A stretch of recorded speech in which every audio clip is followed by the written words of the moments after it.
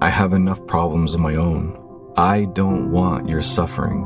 Gentlemen, welcome to another FamCore podcast. We're talking about bearing one another's burdens. We're talking about lifting up our brothers.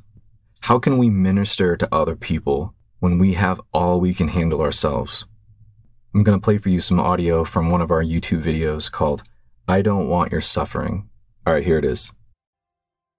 I've never really joined any of those groups on Facebook, but in the last year or so, I've joined a few for Christian dads and husbands and that sort of thing.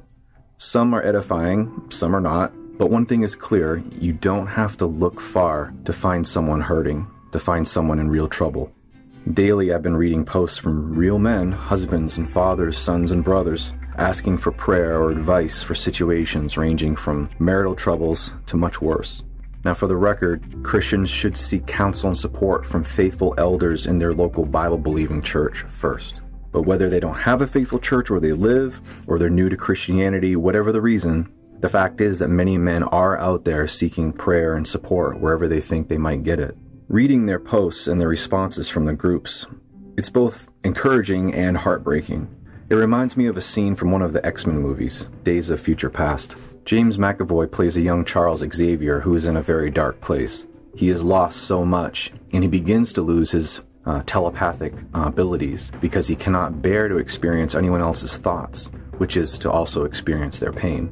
In the scene, Hugh Jackman's Wolverine character is from the future, and he asks Xavier to look into his mind in the hope that Xavier will see all of the good that he ends up doing in the future.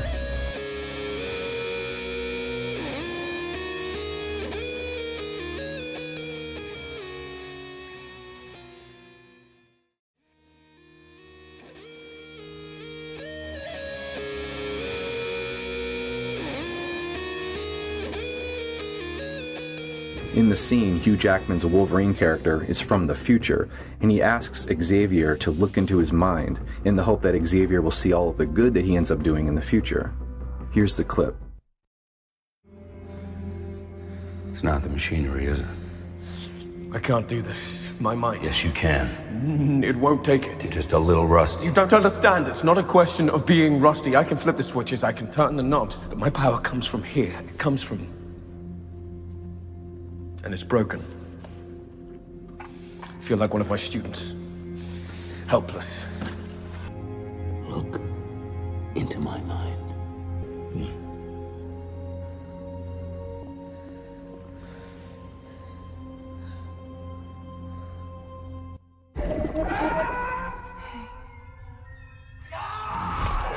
I love you.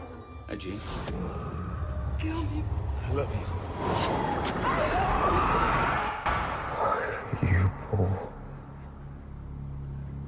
Poor man. Look past me. No, I don't want your suffering. I don't want your future. Look past my future.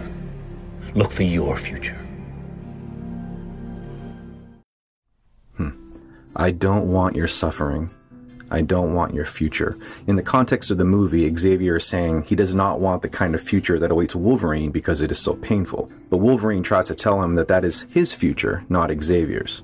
But what struck me was the mix of honesty, compassion, and brokenness expressed in the line, "You poor, poor man.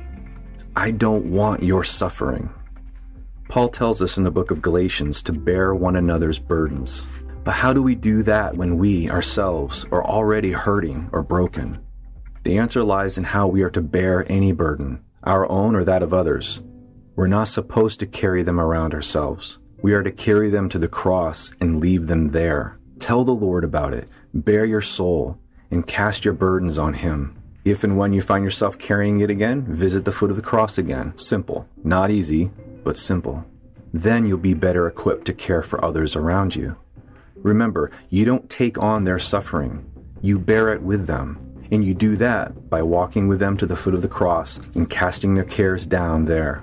Let's not ignore those that are hurting around us because we can't bear any more suffering ourselves. Cast your burdens on the Lord and walk with others to help them do the same.